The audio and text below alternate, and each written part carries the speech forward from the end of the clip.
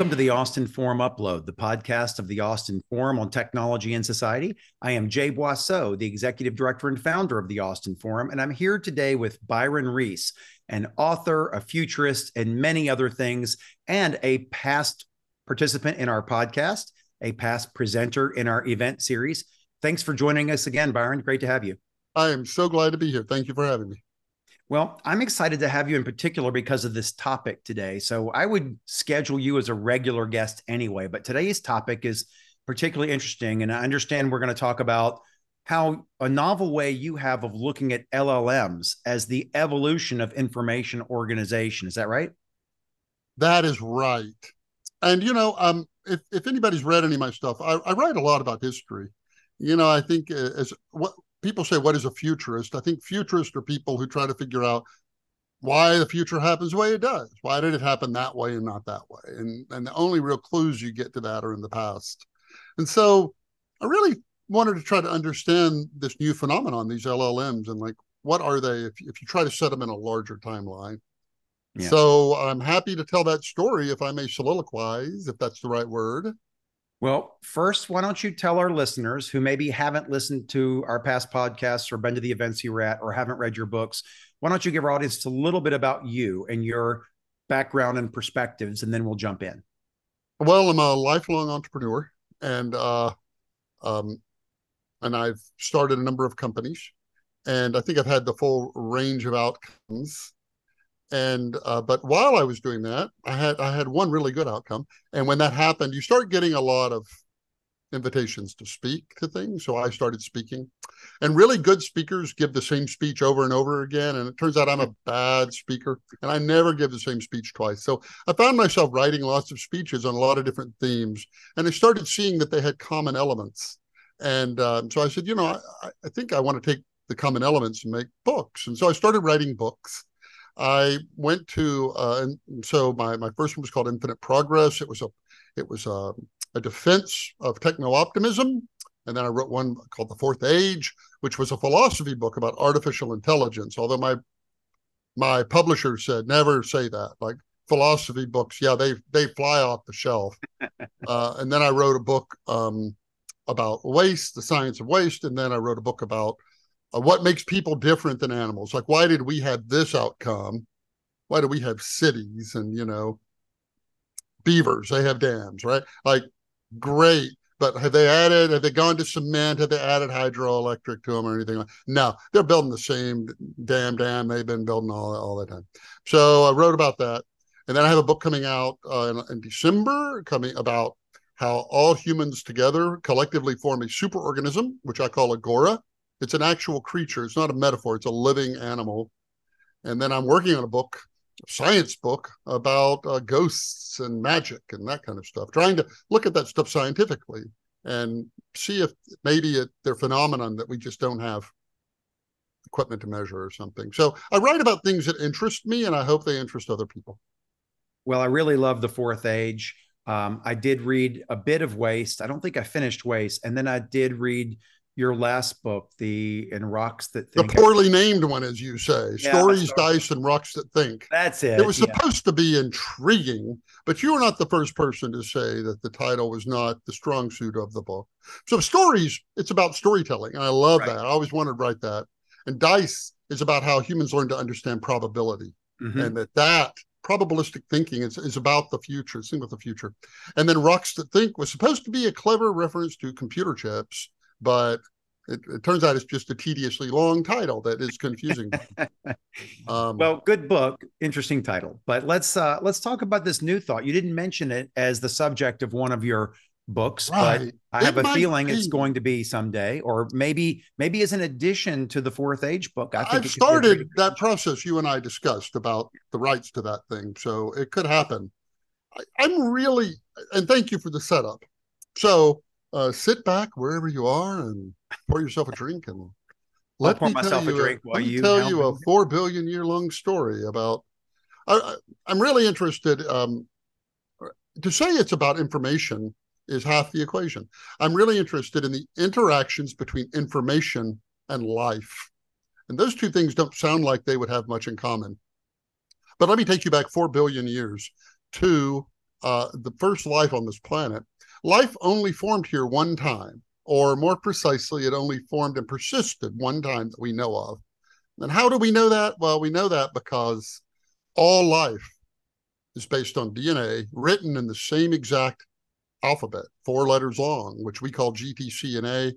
And because it's all the same exact structure, that's why you can take a gene from something and you can take a glow-in-the-dark mushroom and make a fish glow in the dark, because the fish can read that mushroom. It's really fascinating.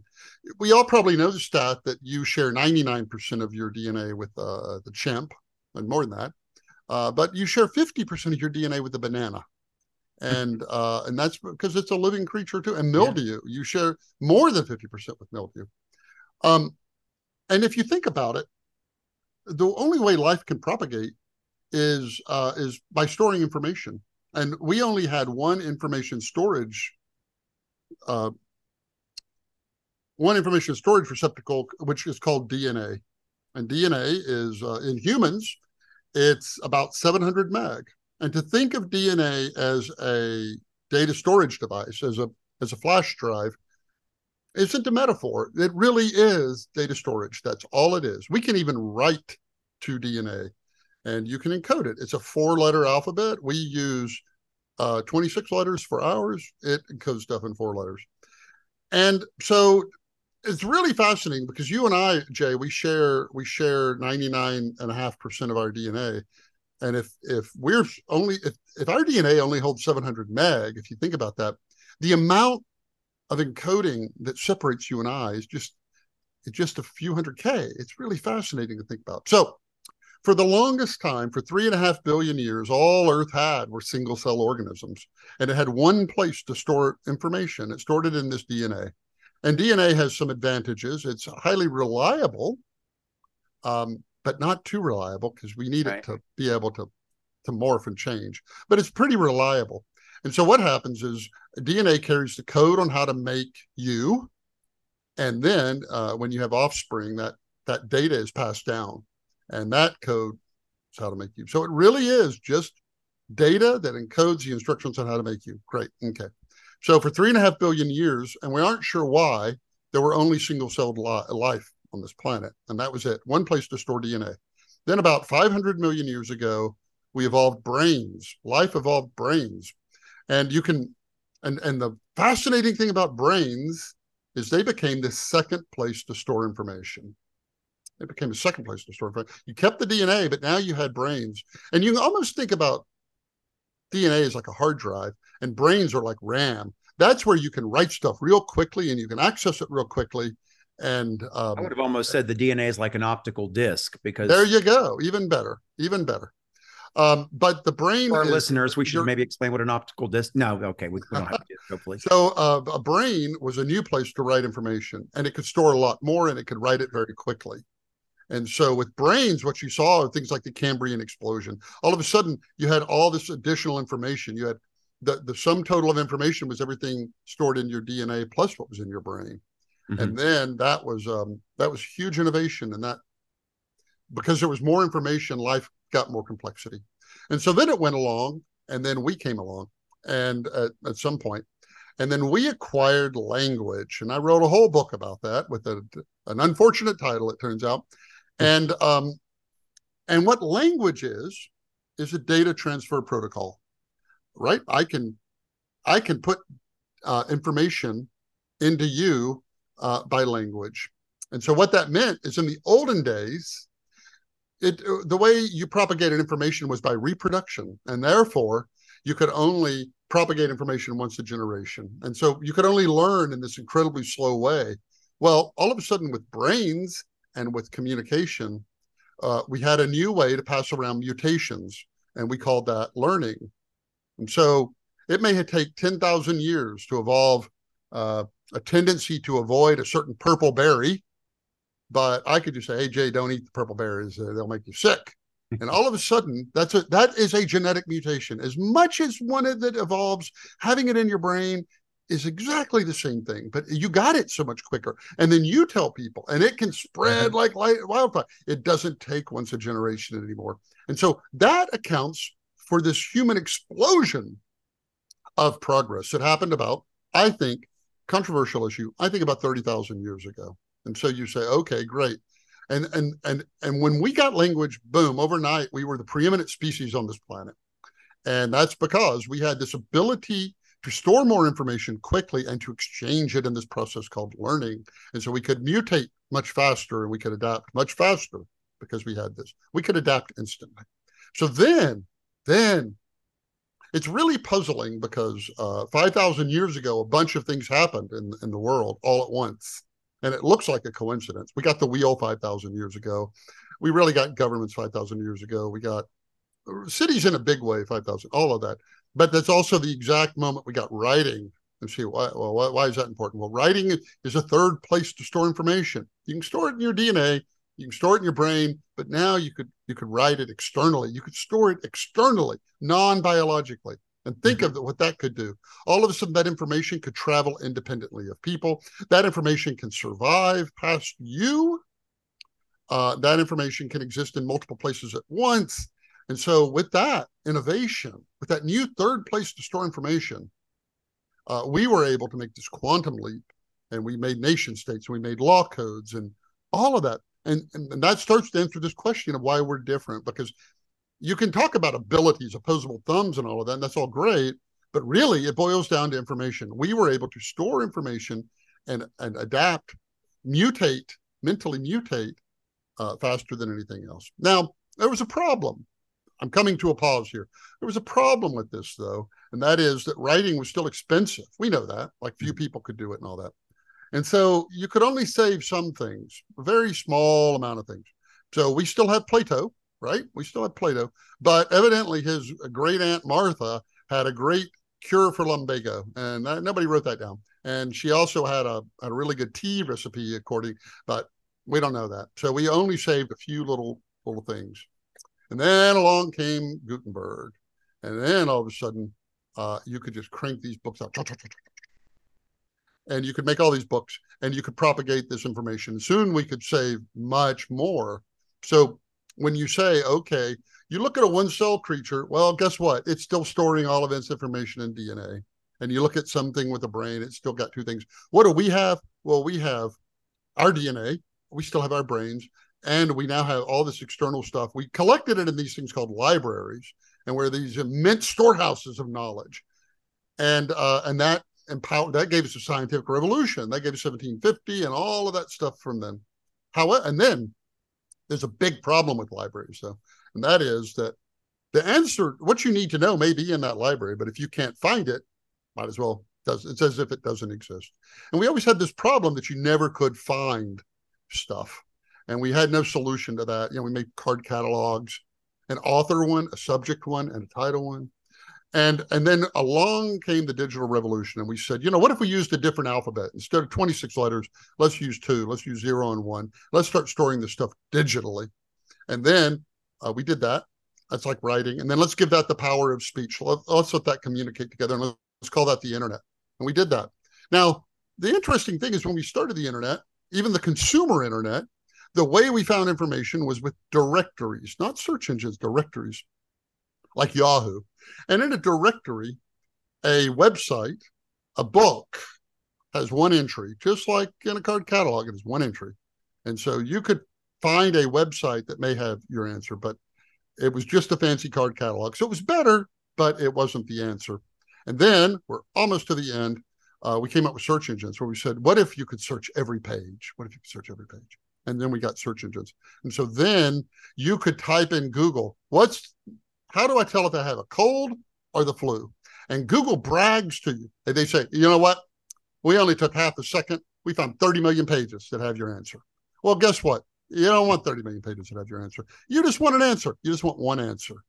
And so all of our knowledge up until last November was fragmented and spread around. And you had to sort through it to find what you want. And then, to be fair, they did try to order the answers they gave you. Granted, accepting advertisement and promoted answers, they tried to order the answers in likelihood based on your query. Absolutely. Yeah. Absolutely. I'm being a little tongue in cheek. Obviously, It changed the world. It created a million new companies and Mhm. $45 trillion worth of wealth, and it brought all of this stuff. Yeah. But all of a sudden, these large language models came out, and they're imperfect, of course, and they're Mhm. well, I think it was you that told me, the ones we use today are the worst ones we'll ever use ever. Yeah. But what are they? What are they? And so you say, I know what they are. They are our attempt to take all of that distributed knowledge around the world Mhm. and consolidate it into one knowledge base, bring it all together into one knowledge base. And then all of a sudden you have something new. You can store your you can store information in your DNA, 700 meg, in your brain. That's measurable, but let's just say some number of terabytes. And then there's this other thing, this other brain that we store this information in, and is unfathomably full of Mhm. information. And that is this creature. And so, last thing I'll say, and then I would love to hear your thoughts on this. The last thing I'll say is there was a man named Leonard Reed who wrote an essay a long time ago called I, comma, pencil, the letter I, comma, pencil. It's about a pencil. And he points out nobody knows how to make a pencil. There's nobody in the world who knows how to make a pencil. Nobody fells the tree and cuts the tree and makes the yellow paint and makes the lead with the clay, and nobody can make a pencil. And yet pencils get made. And then in our day and age, we would have said, smartphone. A Right. smartphone has 60 different elements in it. Your body only has 30. A smartphone has 60. And you think about how did all those come together into that phone? You have to start with the cobalt mine, in the Congo, and you have to work your way all the way to that phone. And you say nobody could do even a millionth of that. And yet, how does it get done? It's because of that collective knowledge. It's because humanity functions like a single organism now. And that organism knows how to make smartphones. It knows how to make smartphones. And that organism is what I call Agora, which can be another conversation. But the big conversation today is that the big news about LLMs is they are an attempt to take a distributed amount of knowledge and consolidate it into a single knowledge base that is queryable. Yeah, and that's a fascinating way of looking at it. And when we had a conversation before this podcast about it, it was completely new way of thinking about LLMs to me. As you mentioned, LLMs have their issues. Um, I'd never really thought of it as the aggregation of all information in a structured way, because it's really just predicting what token comes next based on what it's been trained on, what you prompt it for, and what its probabilistic calculations of all the preceding tokens have led it to make on that next assessment. So when you know how an LLM works underneath, it really doesn't seem like magic. It actually is, but it's also even more amazing in some ways, because once you know how it works, you're kind of amazed it works as well as it does. But I love your way of thinking about it as this distillation of all of human knowledge, because that's in fact what they tried to do to first order with Chat GPT. Uh, Train it on the corpus of everything that was on the internet. I think what will be really interesting is when that information is curated and it is based, some information has rules. Here's one of the problems, of course, with LLMs. When you ask it to do a math calculation, it's not doing a definitive deterministic calculation. It's been trained on a bunch of other calculations, and it's trying to get it right based on everything it's ever seen before, as opposed to knowing how to do addition. When you can combine an LLM with a calculational engine, with a knowledge base of proven facts, with a science base with real probabilities assigned to things that we're not yet certain of, but we're accepting for now as the standard theory for that area and such, then the hallucinations go down, the utility of it goes up, as you have a greater confidence that there's not going to be a hallucination, that it's representing facts as to representing predictions of tokens in a long sequence. And so I realize it's a good facsimile of that now. But until it actually has rules of grammar in it, until it has knowledge bases of facts in it with non-facts removed, I think it's a real rough approximation. I mean, unlike DNA, the very first information source you mentioned, it was pretty damn good. And as you said, highly reliable, almost 100%, not quite. And that leads to some interesting and sometimes unfortunate things. But the degree of accuracy of LLMs is so much less than DNA as a storage mechanism but like you also said, November, we got a long way to go with this. And you and I talked about this before. Just 5 years from now, I think we're going to be astounded by the accuracy of these, not just the utility and the wonder, but the accuracy of them, I think, will go up as people learn how to tune out bad data, implement rules in it so that if it tries to do a predictive string that's outside of some known rules or known facts, it corrects itself. Right now, we do that with human feedback, reinforcement learning through human feedback. But there will be ways to link this to factual databases. Stephen Wolfram has a little book about why it would be important to link it with something like Wolfram Alpha.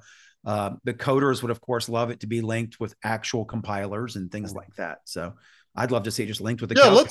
Let's talk about Wolfram Alpha. I'm glad you brought that up. So I'm sure most people listening, or at least maybe familiar with the name or whatever, but it's interesting what they did, because they tried to solve the same problem, this consolidation problem, but they did it differently. They said, let's take all these different data sources and let's standardize them and make them predictable and so forth. So you can ask Wolfram Alpha a question you could not ask ChatGPT. You could say to Wolfram Alpha, what's the number of presidents of the United States born on Fridays times the number of presidents born in the United States that have sisters? And it would answer that, because all of those are databases that it has ingested, and it knows the answers, and it can quantify all of that. And that's that was an approach. Everybody knew the limits of that approach, because not everything is purely computational like that. In town, my good friend Brett Hurt has a company called Data.World, and they're trying to do the same thing with disparate data sets, lots and lots and lots of them, to try to normalize them so that you can make queries across them. In the end, our final thing is going to be something where you ask your question and it knows where to go for different kinds of answers. But it's always important, I think, to keep in the back of one's head, what are we trying to do? We're trying to make a knowledge base that is our best, that is our collective knowledge. And then with all the sensors in the world that we're, connected with the Internet of Things, we're putting all these sensors that are collecting all this data. We eventually start recording everything. Now, love it or hate it, that's a different debate. But pretty soon, every word you say, everywhere you drive, everything you buy, every cause and effect, eventually every cause and effect in the universe, in the planet, will be logged, and then that will be studied. And what will happen then is the life experience of everyone who lived before you will be used to help you make better decisions about your life. And we've never had that. The story of the human race is we learn something and forget it, learn and forget, learn and forget, learn and forget. And for the first time ever, we're going to have a planet-wide memory. A planet-wide memory of all the causes and effects. Many people we can talk about whether that's good or bad. I can say it will make everybody on the planet wiser than anyone who's ever lived, by definition. Now, whether people follow it, I don't know. I mean, hundreds of thousands of people decide to start smoking every day. Like, whether people decide, whether they knowing the truth, whether they act on it, there's always that. But in terms of, we've never really ever been in a situation where we could reliably know the best thing to do. And you'll be able to ask it anything, not just where should I eat tonight, and it's going to know. You think about that. Where should I go out to dinner tonight? I mean, it's going to know every restaurant, every order that they got in, all the food they have, every one of their menus, whether they have gluten, which ones have these kind of options, how many people are sitting in each one right now, when are you going to take everything will go into that decision, and it's going to say you should eat here. And you can say no, not going to eat there. Like a metal detector. You can buy a metal detector and go to the beach, and you're swinging that thing around, and it goes beep beep beep beep beep. Well, you can dig anywhere on the beach you want. That's your business. I dig where the thing's saying beep beep beep beep beep, but you can still dig wherever you want. That's your business. But when the thing says you should do this, then that will be an amazingly good decision. I think a lot of people look at that world. I understand that a lot of people look at that world and they're not excited about it. They're just it's so foreign and alien to think that. Well, I think that's one of the reasons Chat GPT captured everybody's attention when we were having an AI boom before that. People, Mm. it was maybe perhaps underappreciated how powerful AI had already become in all of our voice assistants that we, ask our smartphone verbal questions or Alexa devices or whatnot, ask questions and they answer. We go to Netflix or Amazon, we got good recommendations. We get a call from our credit card company sometimes that someone had hacked our credit card and they detected it through fraud detection techniques that are AI powered. Medical researchers were using AI in image classification to detect the conditions that might lead to tumors, and a million examples we could give prior to ChatGPT, prior to November 30th, 2022. But when that came out, it spoke to people, and no pun intended. It communicated with people in a way that seemed human, as opposed to getting a recommendation or getting a notification that this image had something in it or something like that. It seemed human because it was language based. And you mentioned that in your evolution of intelligence, how important that language step was. I think you said 30,000 years ago, roughly. Is that right? 30,000.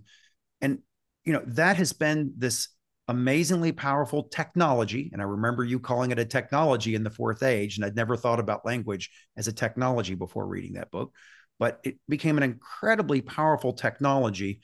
But it also is so distinctly human. Not that other species don't communicate, of course they do, but it is so human for us to have this language in which we can express abstract thoughts and conditionals and all of this. And so when ChatGPT came out, I think it wowed everybody because it was the first time an AI seemed human, as opposed to an AI doing some AI things that humans aren't good at, and the human doing things that humans are good at.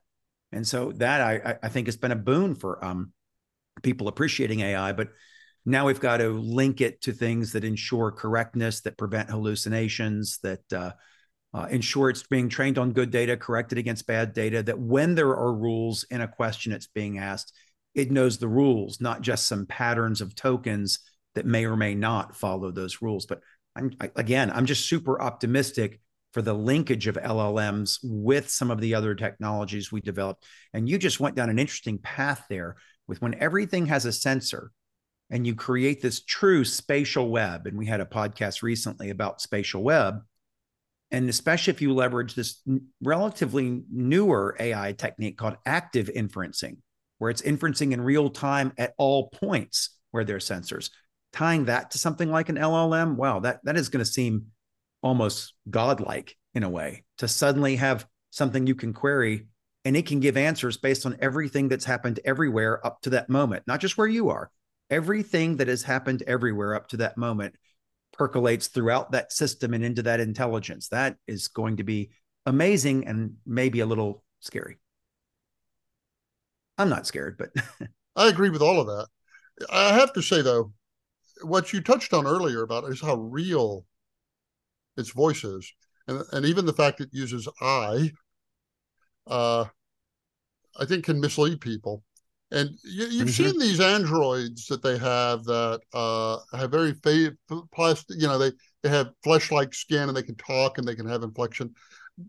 Very soon, a month from now or 2 months, somebody's going to put ChatGPT in one of those, and it's going to be the worst day of my life because I'm going to start getting calls from people. Everybody's going to freak out because they're going to see this thing that has facial expressions and a smile, and it's going to answer your questions, and it's going to look really creepily weird, and everybody's going to think it's alive, and then everybody's going to call me and say, "Oh, that's an AGI, that's a living creature, isn't?" And it's like, no, it's Python code. It's Python code. You could learn to code that, not do it, but you could learn that language in a week, and infinite amount of compute. But it's just Python. It's deterministic and all of that. I will say though, I missed this big time. Like I was so wrong, and I know why I was wrong, and it's always good to know that. So I used to always hear about these chatbots, and that's what it is, right? It's a chatbot. And I would always go ask them, what's bigger, a nickel or the sun? And never could find one to answer it. And in one of my books I write, if they can't answer that, how long will it be before they answer this question? Dr. Smith is dining at his favorite restaurant when he receives a call. Looking worried, he stands up, runs out the door, forgetting to pay his check. Will the restaurant prosecute him? How long is it going to take it to be able to say, no, if he's a regular there, they know him, and he's a doctor, he just obviously got an emergency call, he's going to come by and pay. They're not going to call the police. Like, how long is it going to take? Well, I typed that question in ChatGPT, and it was like, oh, no. If he's a regular, they're not going to prosecute him. And I'm like, these people have read my book. I had this happen where they like hard code my stuff into these things. I'm like, okay. And then I'd be like, yeah, but what if he yells, what if his doctorate is an honorary degree in philosophy from a liberal arts college? What then? And they're like, look, if he's a regular, they know who he is. They know he's gonna come back. Don't worry about it. And then I'm like, yeah, but what if when he's walking out the door, he says, so long, suckers? And they're like, and then ChatGPT is like, oh, that's completely different. That's completely different. Then they're calling the police because clearly, he's not coming back. And I'm just like, at this point, just mind blown. And so I was chatting with my friend Pablos, and he's like, well, Byron, I can tell what happened. This is an exponential curve, and we all talk about them in tech. And you got right here on this exponential curve where it just shot up a whole lot very quickly. And you know about exponential curves, and you should have expected that. You should have known that we're there, and it's going to shoot up like that very quickly. And it's one of those things you intellectually know, but we don't have exponential curves in like our daily life. You don't wake up with 2 kids and 4, then 8, then 16, then 32. Like the reality of the world doesn't behave that way. And so I was taken off guard. I was astonished by this. I was too. And I do just like you, I try to stump it sometimes just to see what its limits are. And I find times where I can stump it and make it give me just a terrible answer. And you're not there yet. But I'll find other times where I'm trying to stump it and it gets something so complex and elegant. And I'm thinking, what was the data it was trained on that allowed it to predict that set of tokens? Since it's not truly a reasoning engine, it's again, predicting the order of tokens based on what you prompted and what it's been trained on. There are times where I'm stunned at the answers it gives. They're so good. Yeah. But to your point about curation, I watched this Orson Welles movie, The Lady from Shanghai, and there was a scene at the end. I didn't quite understand the motivation of a character, the lawyer in this crime scene. So I asked it. I was like, in Lady from Shanghai, why did the lawyer do this? And it gave me an answer. And I'm like, I don't remember that from the movie. And I kept asking, and it was like doubling down on this answer. And then I looked into it, and there are all the draft scripts of Lady from Shanghai. All the drafts along the way are on the internet. So it trained on all the draft scripts, not on the one that they shot. Yeah. And so we got all these drafts. And so I got an answer from 14 drafts ago. And that's your curation point. Like at that point, it was wrong. It was right. But it was wrong because, but we know we're in violent agreement on this. Yeah, that's an example of where rules come in. If you see a bunch of versions, you have to know the final version, not the drafts, is the definitive one. Be trained on that. Don't be trained on the other stuff unless the query is about earlier drafts. The drafts, exactly. What a world we live in, Jay. I mean, it's so exciting. Like people worry about the misuse of these tools, and to be clear, there was this letter, and I know I'm at time here, but there was this letter that everybody was asked to sign to pause these things. Like, we should pause all language models for 6 months. And if you read it, it says that this technology should not be adopted until we are certain the advantages are going to outweigh the disadvantages. And you think, well, that sounds reasonable. Mm-hmm. Other than there's not been a technology in history that could pass that test. Right. The printing press couldn't. Could you really have known? Could Gutenberg have proven? That's the thing. It's a standard of proof. Have proven that it's going to be better. Could we have proven with the internet we would be better off with it? I'm not even sure today if we are. So could we have proven? No. And so not knowing what's going to happen in the future is not a reason to be afraid of the future. And if you pause this stuff for 6 months, really what you're pausing is the cure for cancer for 6 months. You're pausing clean energy for 6 months. Right. You're pausing all of these things we want to do with this technology for 6 months. That's what you're pausing. We've Yeah, thought about this for 50 years. I didn't and we sign that haven't. letter. I had multiple people ask me if I was going to sign it, and I said absolutely not. I will absolutely sign a letter that shows support for continuous funding and monitoring of the potential negative implications and what the appropriate guardrails and policies to put in place are. But don't slow down innovation that may save lives. Accelerate analysis that may protect against the unintended consequences of it and the negative intended uses that some people might use it for. So I do worry about it very much in the realm of disinformation. I worry about things like, seems like truth.